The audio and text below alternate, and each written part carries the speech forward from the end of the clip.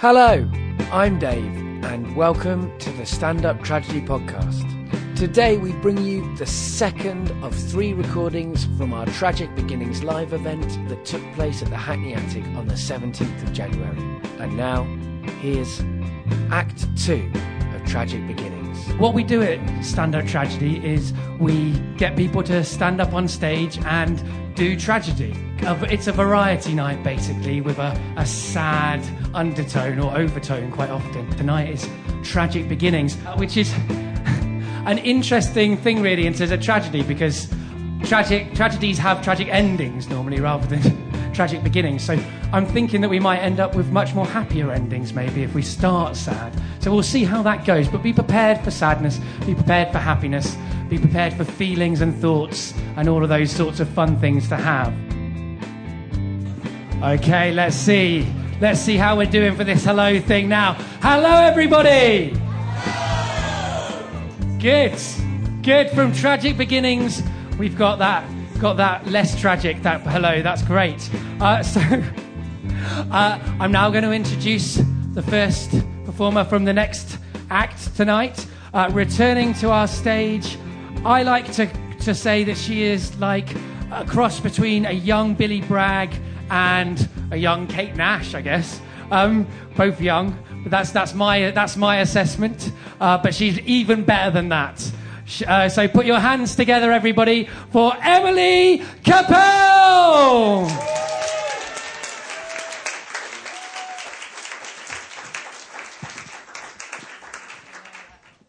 Hello.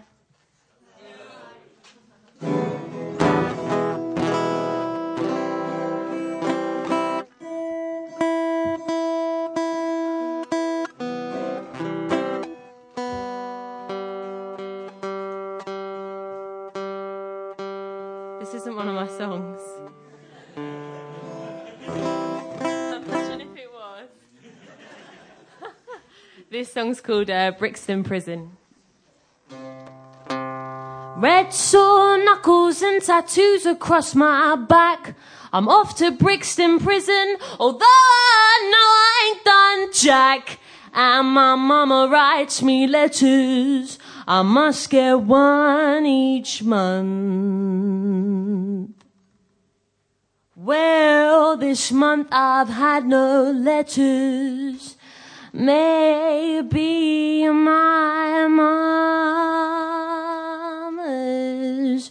got the hump.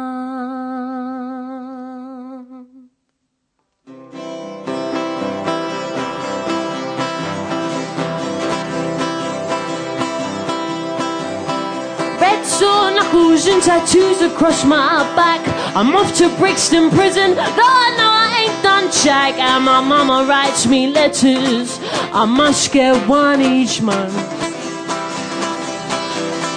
Well, this month I had no letters. Maybe my mama's got the hump.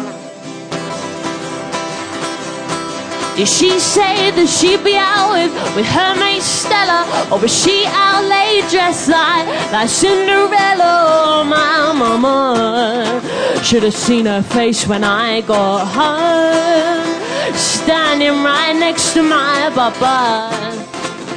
They can have moan. I can't see the view out of the window, 'cause them bars are in my face. The tears fall from my eyelids and they get inked into place while I'm counting down the days, just like the guy above my bed. But he's got 7 years of coming, 'cause he shot a pistol right through someone's. Red sore knuckles and tattoos across my back. I'm free from Brixton Prison, 'cause my life is back on track. And I'll walk across the courtyard where those chains come loose round my feet. And I can hear my people shouting, it's the release, the notorious Emily.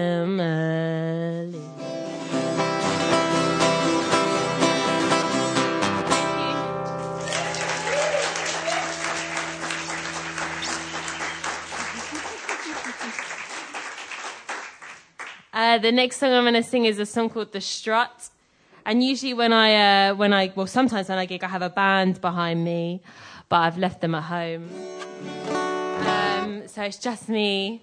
So this is usually a band song, but I'm going to do it acoustic because it's a bloody Friday. So this song's called The Strut. Thanks so much.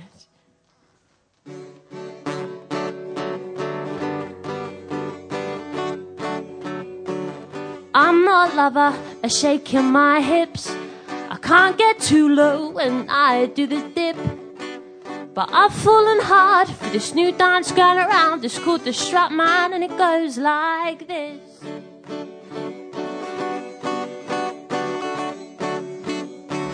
I'm not a lady who can bust out the rumba, or any chica who can cha-cha the salsa, but I just cannot get enough of this new dance here in the town. It's called the Strut Man, and it goes like this.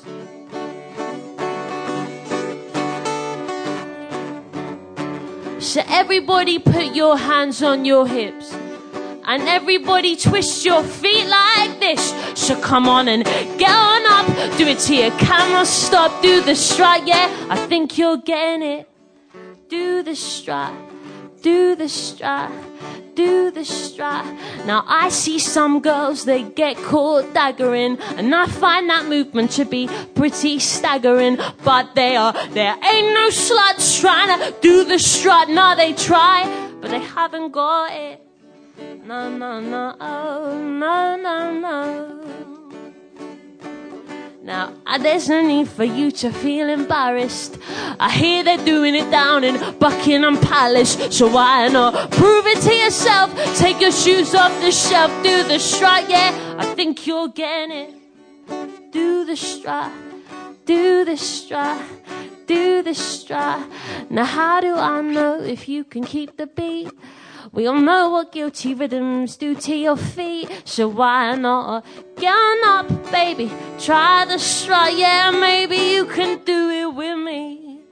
Do the strut, do the strut, do the strut, do the strut, do the strut, do the strut, do the strut.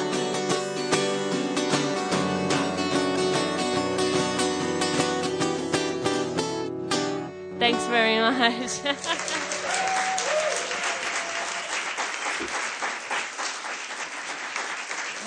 When we sing that as a band, it's like the Cha-Cha Slide Part 2. It's like the Macarena for the 2014 generation. So this is the Stand Up for Tragedy, and I don't really have any tragedy, but my old EP is called the Who Killed Smiley Culture EP, and this EP that I'm working on now, which I've released actually, which is on my website, which you can get, it's www.emilykapel.com, but there's stuff knocking about at the back where you can pick it up. It's called the Who Framed Winston Silcott EP, and this is a song from Who Killed Smiley Culture, so this is tragic. I don't know.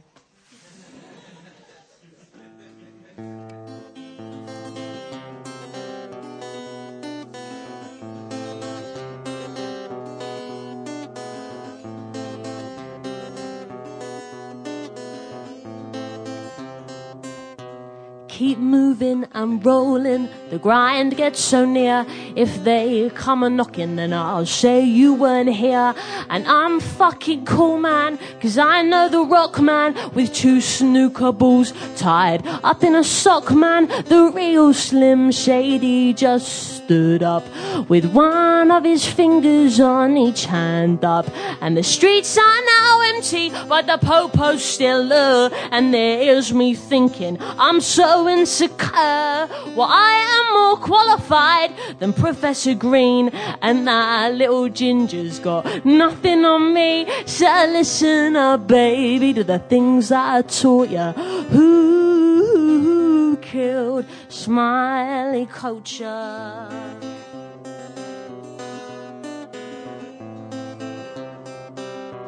Well, it's alright for me 'Cause I'm not in the business of the lies you told Lil Wayne and his missus of whipping the lovers you knew couldn't hack it, just to sell stories of what's up his bracket, while I look alright in them apple bottom jeans, but the boots with the fur, they did nothing for me. So listen up, baby, they're the things that you all are. Who killed Smiley Culture?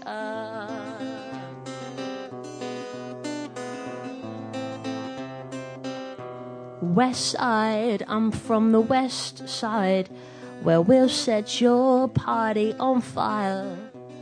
West Side, I'm from the West Side, where we'll set your night alight. I'll set it on fire. I'm gonna set you on fire. Thank you.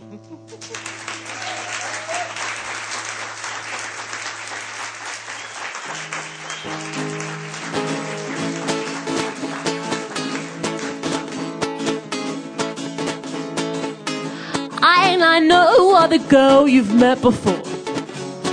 She give it up, then baby get on the floor.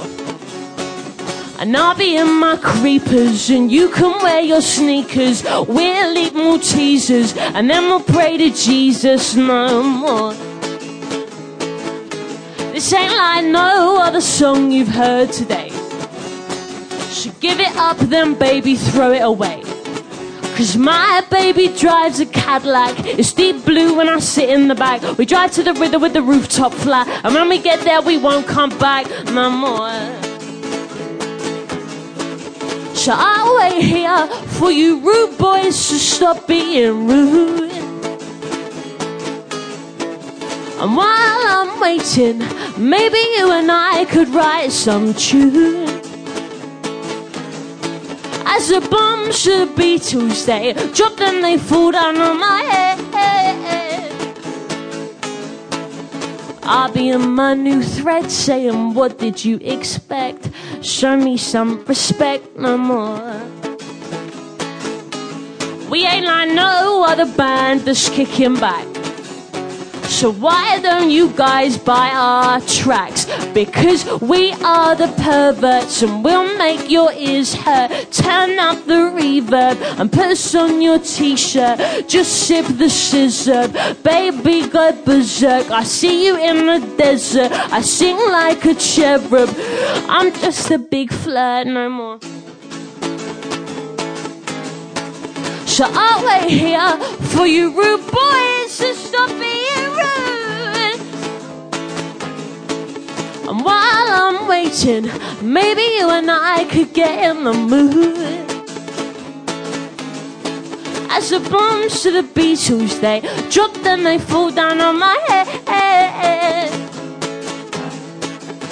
I'll be in my new thread saying, what did you expect? Show me some respect no more. I said no more. I said no more. I said no more. Thanks very much. That's all I'm going to do. So thanks very much. Have a good night.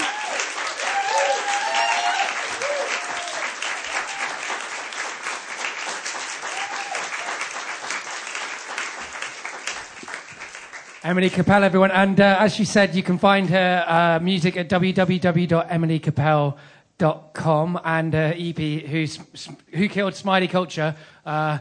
Spoiler alert, the police. Or allegedly. Unless he stabbed himself in the heart, which, of course, is obviously what happened. Yeah, exactly. So, yeah, a bit of tragedy there. Yeah, our next performer is a comedian who I saw at the excellent new comedy night called See You Next Thursday, which abbreviates as CUNTH, which is run by the marvellous Charlie Harrison, who is sometimes even hosts Stand-Up Tragedy when I can't make it. So that's how much we love that night. So you can find him at www.davidvonjones.com, which means he is David Von Jones!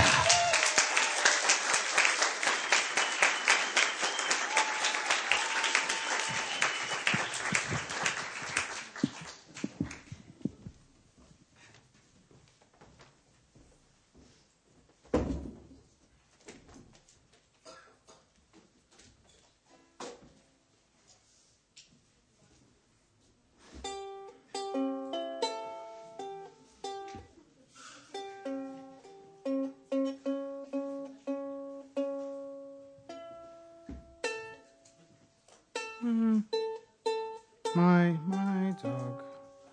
Dog.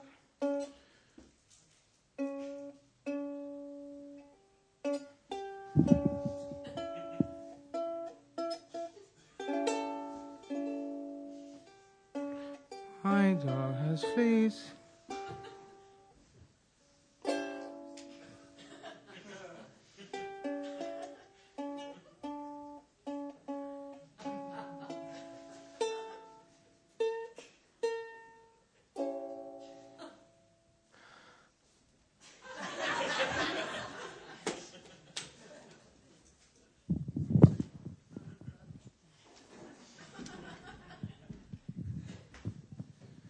So I've got some punchlines without jokes.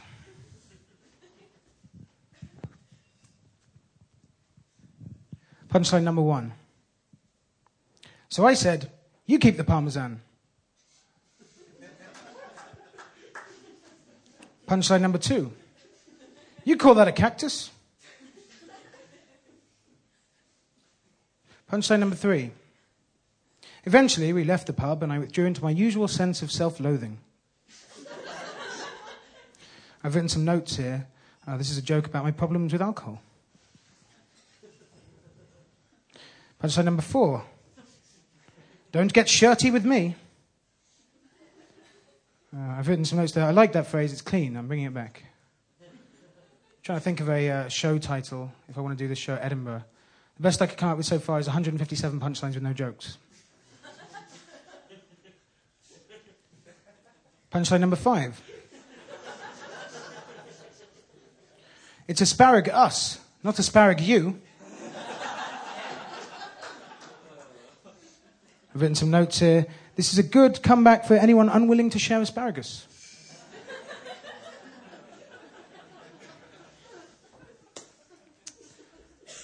So I want to talk about tragedy in Disney films and what we can learn from that. I'll give you an example. In Mulan, you see there's war, that's tragic at the beginning, to war, but we learn not to be sexist from it, don't we? It's a 4,000-year-old story. I'm glad humankind got that one out of the way. In Pocahontas, we see the rape of the Americas by the Europeans. This is tragic, but we learn to respect the environment a bit more, don't we? It's a 400-year-old story. I'm glad we got that one out of the way. In Up, the tragedy is Mr. Franken's... I can't even remember his name. What's his name? Does anyone know his name? Okay. The guy's wife dies. And that's very tragic that his true love dies.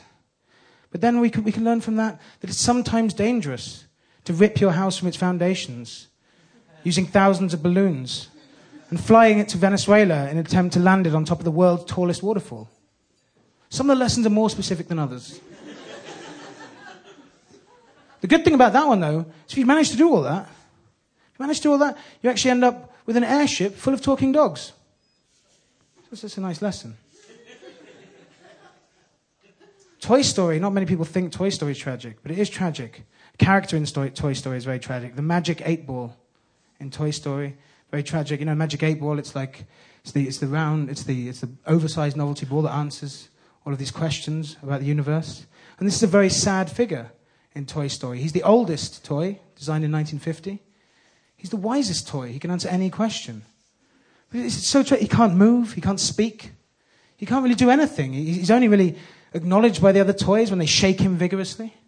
And he actually ends up down the back of a desk. And no one cares. It's tragic. And he's the only black guy in the film.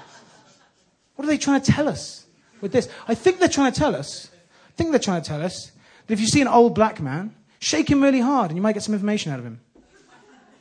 That's served me quite well these last few years. Hercules isn't very tragic, but it is my favourite film, Hercules. The interesting thing about Hercules, though, is the Greek government actually tried to ban it because of its lack of historical accuracy. Right? This is true. It's true. And this got me scared because I put a lot of stud in Disney films. I do put a lot of stud in this film. And I did some further research and I found out that Robin Hood wasn't actually a fox. What's more weird is I did further research and I found out that Robin Hood didn't even exist. How can someone that didn't exist definitely not be a fox?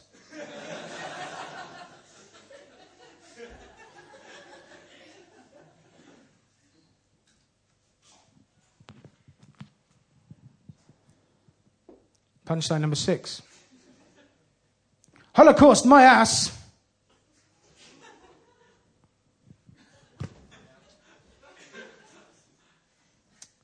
I think the people against whale hunting should acknowledge the positive effect it has on the tragedy of rising sea levels. For every whale you take out of the ocean, that's like a whale-sized piece of Norfolk you can save.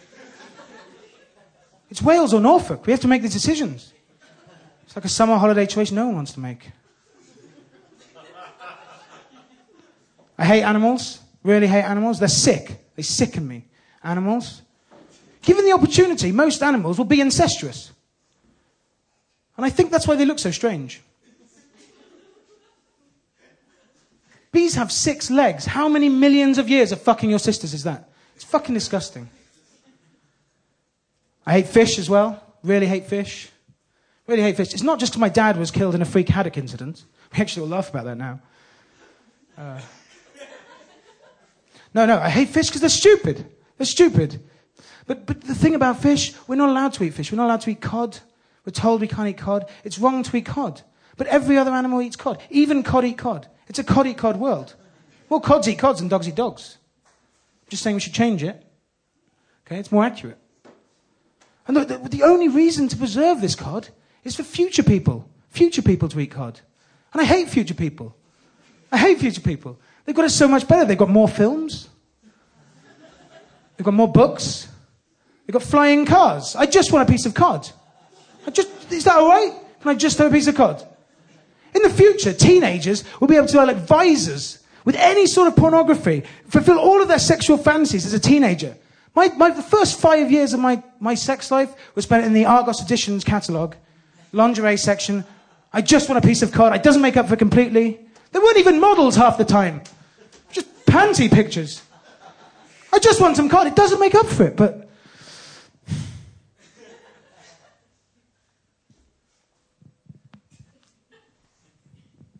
Punchline number 7. It's hepatite us. Not hepatite you. I've written some notes here. This is a good comeback if anyone's getting shirty about the hepatitis. Thank you very much.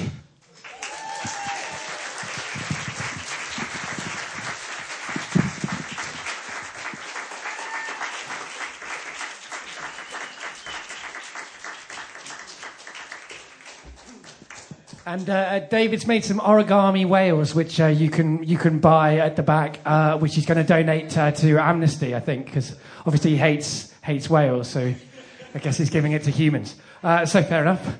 Humans deserve stuff too, I guess. Not as much as whales, though. I don't know. Anyway, our next performer is going to do a true story. So it's another person who I spotted at a Spark London night. She's at Tree Frog Girl on Twitter and Tumblr. And she is going to come up to the stage now. So put your hands together for Nicole Thomas, everybody. Way!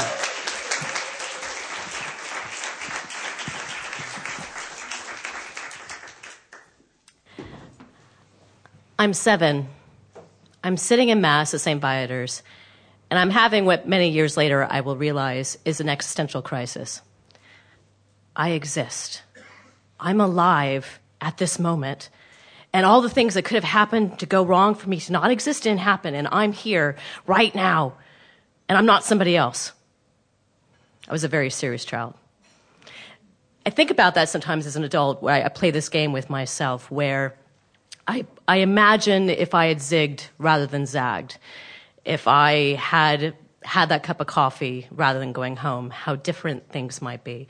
Sort of like those children's books where you have at the very bottom of the page, go to page 16 if you pick this, page 23 if you pick something else. And when you consider all the things in your life, moving to different cities, the people that we have as our friends, as our lovers, all those choices that result in page 16 rather than page 23. And of course, it's impossible. It's impossible to know what might have happened, but I wonder sometimes. And reflecting on all of that, thinking about this, it made me realize, and I was a little disturbed when I discovered this about myself, there have only been 2 people in my life that I dated that I actually wanted to date from the very first moment that I met them. Usually what will happen is the gentleman will ask me out, and I'll say, no, thank you. And he'll say, oh, come on, it's just a drink. And I'm like, oh, okay, all right, go on then. And next thing I know, I look up and I am living in a completely different country and married to this person. And that's not to say that I don't love them. And it's not to say that I wasn't fully committed to those people that I dated, that from moment one I wasn't completely into. But there was always a part of me that was separate. There was always a part of me that when things go wrong, because they always do in every relationship, it's not always clear, it can't be, can it? There was always a part of me that was separate, that was never fully in. So going back to 1995, if you're looking back in my life, page 16, when a choice was made, I said yes to the wrong man. So 1995, the internet is a baby. Google does not exist. Believe it or not. When you want to call someone, you don't text them, you don't call them on your mobile phone, you call them and it's their answering machine, which they go home and press a little button and a tape thing plays. Kurt Cobain killed himself the year before. Clinton is in the White House. In December 95, I decide to move to Seattle because I don't have the balls to move to New York City. And I leave behind me in Las Vegas, where I just got my master's in theater and where I grew up. I leave behind my mother, my stepfather, my sisters, a baby nephew, a father I'm not speaking to, and an ex-boyfriend. An ex-boyfriend that I was still hung up on, even though he was someone that I didn't want to be with initially. It's very difficult to describe Joe and explain Joe when you don't know him. He's like a character out of some kind of, it's difficult. He's sort of like a fat George Clooney. He's very gregarious and charming and smart and lovely and tenacious and has a vicious sense of anger at unreasonable things. If Richard Dawkins was in a debate with Joe, eventually Dawkins would say, all right, fine, maybe there is a God, okay? Can we just shut up now, please? Can we just stop? And I was still hung up on this person. And even though I was now living in Seattle, I wasn't fully over it. I couldn't be because we were speaking on the phone constantly. He would send me little gifts, books, when he would write things at the very beginning. You're the strongest person I know. I love you, my princess. Bullshit like that. You get kind of sucked back into the drama. And I kept being pulled into that undertow of crap. And I'd be talking to my friends at the, couple of jobs I had, because I worked 2 retail jobs and had no life because I was, 25, 26 and broke beyond, whatever. And finally, my friend Dave at one point was like, it's fucking over. Get over it, will you already? Move on. And he was right. I needed to move on. I needed to get fucking over it. Autumn 1996. I invite my friend Jeff to go see, and why I remember the name of the movie, I don't know, Looking for Richard. And it was at a theater in Capitol Hill. And beforehand, we go and we get a cup of coffee. And in the door walks somebody that Jeff knows from work, and they used to work together. And he happens to be going to the film as well, and so we invite him to join us. And there's that instant spark. When you meet someone, there may be in your life, maybe 3 times if you're lucky, that crackly, immediate, I must get to know you better feeling. And that was going on all over the place. And then whenever that happens to me, I always think it's in my head. And then later it's lovely when you discover it's not, but that they're feeling it too. But anyway, after the film, we're walking through Capitol Hill. We lived sort of in the same direction, but then off. We're talking, we're laughing, but nothing more than that. And I turned right, going to First Hill, and he turned left, and that was it. And I thought about him for weeks after that. You know, this person that it would have been the best meet cute. And it just didn't quite happen. Oh, well. Thanksgiving. Jeff walks in. So, Nicole, you won't guess who I ran into on the bus. Matt.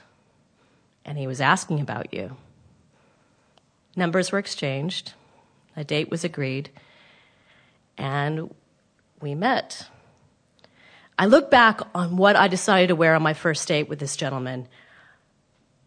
The only thing I could think to forgive myself is that it was the 90s and that it was Seattle. I was wearing jeans and this red shirt that was like a button down. I looked like a lesbian. I apologize. That's not politically correct. I'm sorry. But I did not look good. Not that, I gotta stop. But we had a nice time. And it was, we chatted, we laughed. He offered to walk me home, even though it was wildly out of his way. He walked me home. I invited him up for tea. We sat on the sofa. We were kissing, messing around. I gave him a blowjob. It seemed like the polite thing to do. And then he left. And then he didn't call. I was a little pissed off about that. And later he talked to Jeff. Now Jeff's gay, and when he talked to Jeff, Matt was like, I don't know quite how I feel about that, the date and when that happened. And Jeff was like, get over yourself. And not long after that, Matt called again, and he invited me to a Christmas party at his flat. And I didn't know anyone at this party, but I don't have a problem with that. I'm fairly good at speaking to people I don't know and flitting around to group. I don't need to be babysat. And it's a good thing because Matt was not giving me any attention at all. And I started to feel like, what am I doing here? Because, this time I made sure that I wasn't wearing the jeans and the ugly red button-down shirt. I looked really good. And then when I finally had enough, I was bored, I left. And Matt followed me out. And he was like, look, I'm really sorry. I've been avoiding you all night. It's just, I have a complication. There's someone here that I've been hanging out with. In America, hanging out is a euphemism for various activities. We've been hanging out, and I need to sort that. But I'd like to sort that because I'd like to see more of you. Okay. So we started hanging out. And one night in bed at his place, we were talking, and he'd like to do this thing where we would trace a picture on each other's back, and you'd have to try to guess what it was or words. And he stopped and he said, I need to read you. Can I share something with you? Yeah, sure. And he read me a letter that his father had written him the day that he had been born. And it was what you would imagine it would be. It was sweet and lovely. It was an incredibly intimate thing that he shared with me. And it scared the absolute shit out of me. I came home the next day to my apartment, and there was a message on the machine from Joe. And he left it at 2 a.m. And you could hear it in his voice that he knew that my not being there at 2 a.m. meant that I was somewhere else. And that made me feel really good. But then later, I spoke to him, and he said, look, I've been thinking, I'd really like for us to work on being together later. I don't know what the fuck that means, but we're working toward being together later. And I felt this drop in the pit of my stomach. I heard myself saying yes. He was moving to Los Angeles. I was planning on applying to the American Film Institute. Of course, the odds of me getting in are ridiculously low. What are the odds of me getting into this graduate school? He was like, okay, you know what? If you don't get in, you'll move there anyway. So part of me, I'm thinking, okay, what am I doing? Where am I going? What am I doing? I'm saying yes. I was saying yes. I was saying yes. So I called Matt, and I said, we need to talk. And of course, we all know what that is. That's a euphemism. We need to talk. And we agreed to meet at a bar in Capitol Hill that I didn't know. And I was waiting. And I was waiting, and I was waiting, and I was waiting. And he wasn't there. And I called and checked my messages. And it turned out I'd messed up. I was waiting in the wrong bar. I was waiting in a bar for an hour to break up with a man I didn't want to break up with. So I ran to the right bar, and he was there waiting in a bar for me to break up with him. And we did. I had the talk, and he was fine. He was lovely about it. And going forward, we would meet sometimes for a drink, and he'd, make jokes and how we could maybe, still sleep together while we, weren't together anymore. But no, we're not going to do that. And then I did get into the AFI, and I left Seattle. And before I left, he came into the shop to see me where I worked before I left, and he made some jokes saying, oh, you're going to be the one that got away, and I made some joke back because he was always a bit of a player. And he said, Nicole, do you think I read that letter to everybody? So I moved to LA. And within a month, I discovered that Joe, during this time that we were working toward being together, was also actively with somebody else. And if I had left things with Matt there, he would always have that little memory in the back of his head where maybe I'm that cool chick that, things could have been one thing, but no, I called him crying. Sound like some psychotic, I don't know what, about, I can't remember. And I just must have sounded completely pathetic.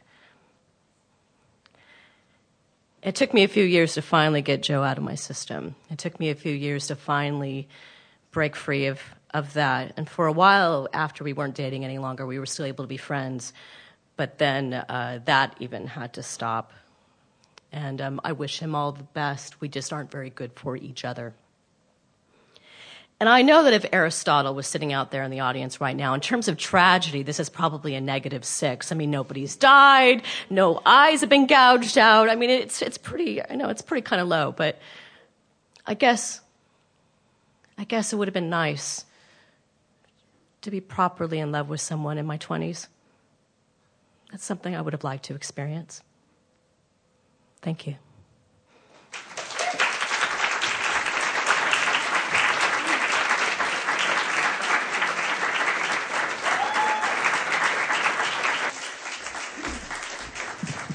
Okay, so our last performer for the second act tonight, you may have heard her podcast, Answer Me This. She also has a podcast called Sound Woman, and you can find her at www.helenzoltzman.com. So put your hands together, everybody, for Helen Zoltzman!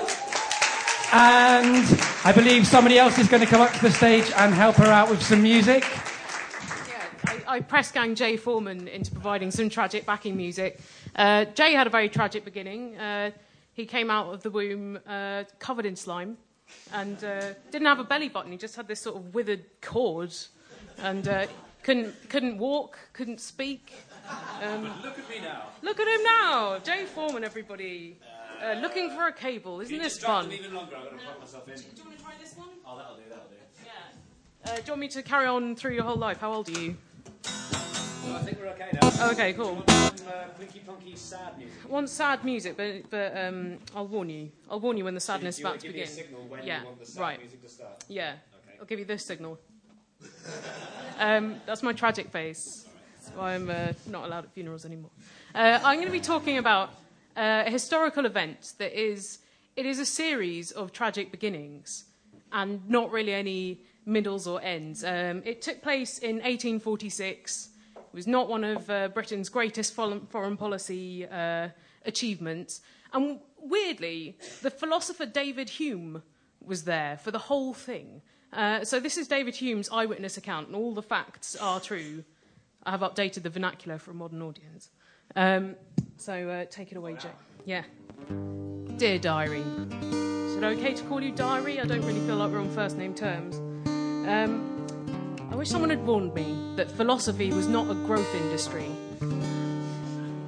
I've been really struggling to get a toehold and have had to take a job in the military to make ends meet. I'm now the secretary to General James St. Clair and will be accompanying him on a very important mission to give the French a bloody good scare by invading Canada. I've assembled everything we could possibly need to invade Canada. We've got maps of Canada, we've got experts in Canadian dialect, and we've even got Mexican dollars to buy things in Canada with. We sail tomorrow. I'm so excited I can't sleep. Watch out, Canada. Dear Diary. Are we nearly there yet? Are we nearly there yet? Are we nearly there yet? Dear Diary. We have landed in Jersey. Only 3,000 miles out. Better luck tomorrow. Dear Diary. Still in Jersey. Dear Diary. Still in Jersey. Dear Diary, still in Jersey. Dear Diary, still in Jersey. I pray to local god Bergerac that we set sail soon. Dear Diary, still in Jersey. Dear Diary, still in Jersey. Dear Diary, still in Jersey. Dear Diary, back in England. We've learnt a lot, e.g., not to aim for Jersey when you're trying to get to Canada. We won't make that mistake again. Tomorrow, we set sail again for Canada. Dear Diary, we have landed on the Isle of Wight. Only 3,000 miles out. Again. Dear Diary, still on the Isle of Wight. Dear Diary, still on the Isle of Wight. Dear Diary, still on the Isle of Wight. Dear Diary, still on the Isle of Wight. Note to self, do not visit the Isle of Wight before the invention of crazy golf. Dear Diary, still on the Isle of Wight. General St. Clair has been building a massive sandcastle for 8 days just so that he can invade something successfully. Dear Diary, back in England. But watch out, Canada, we'll get you yet. 3rd time's a charm. Dear Diary, our expedition is facing an even greater enemy than the French, even greater than Canada, even greater than the Isle of Wight. Adverse wind conditions. Canada, we apologise for the delay in invading you. Please bear with us while we await some better invading conditions. Dear Diary, it's still too windy to invade Canada. My plant pot fell off the windowsill yesterday. And now they're saying that it's too late in the year to invade Canada anyway, because once we got there, we'd freeze to death. It's not ideal conditions for invading. So you know what, Diary? Screw Canada. We've got an alternate plan, an even more brilliant scheme for sticking it to those Frenchies. We are going to invade France. Yeah. We set sail tomorrow. Good thing I hung on to all the maps of Canada and Mexican dollars, because we're sure to need those when we invade France, or when we're in France, or en France, as I should get used to saying. We've got all the guys back together again as well. Half of them have died of scurvy, but they'll get over it. British upper lip and all that. Dear Diary, we have landed in France! 0 miles out! Nailed it! Now all we have to do is invade a bit of it, then piss off home. It's not been easy so far. Did you know it's rather difficult to navigate around France when you're just using a map of Canada? We were aiming for Vancouver Aquarium, but we seem to have ended up in Brittany, outside a small town called Lorient. So we've decided to invade Lorient. It shouldn't be too difficult, and then we can carry on looking for the aquarium. I've heard they've got beluga whales there. Dear Diary, hit a few snags on our way to giving Lorient a bloody good arse-kicking. Firstly, all of the road signs are in French, so we don't know where we're going. Secondly, they've brought in reinforcements. We've got about 8,000 troops, if you include the people who've died of scurvy. But my calculations suggest they may have 192,000 more than that. Thirdly, it's too muddy. Would Henry V have squelched his way onto the breach, dear friends? No! And therefore, we have decided to retreat and not invade Lorient. The invasion's off again. Dear Diary, even not invading a place is extremely dangerous. As we retreated from Lorient, we came face to face with thousands of soldiers, but we opened up all of our guns and all of our cannons on them and killed them all. Huzzah! Showed them what's what. Dear Diary, turns out that all those guys we killed last night were on our own team. Better call it a draw. And the last thing that is in David Hume's diary is a postcard from the mayor of Lorient. He says, "Hi, Dave. This'll make you lol. I shat myself when I heard of all of your guns and cannon going off. So we came out to surrender to you. But you'd already fucked off." Winky emoticon. Hashtag sorry, not sorry. Hashtag psych. So that was the end of that military expedition. Thank you very much. Thank you, Jay Foreman, as well.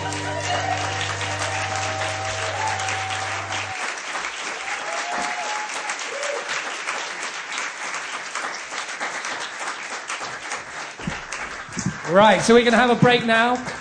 Before we do, I'll just remind you that Stand Up Tragedy is also a podcast, and Helen has lots of podcasts, and so there's also going to be some podcast talk later. So podcasts.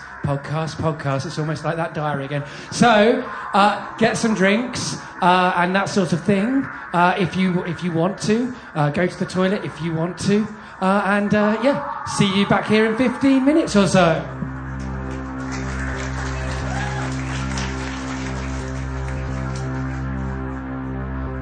Make friends with some tragedy by friending us on Facebook or following us at Stand Up for Tragedy on Twitter. Our website is www.standuptragedy.co.uk.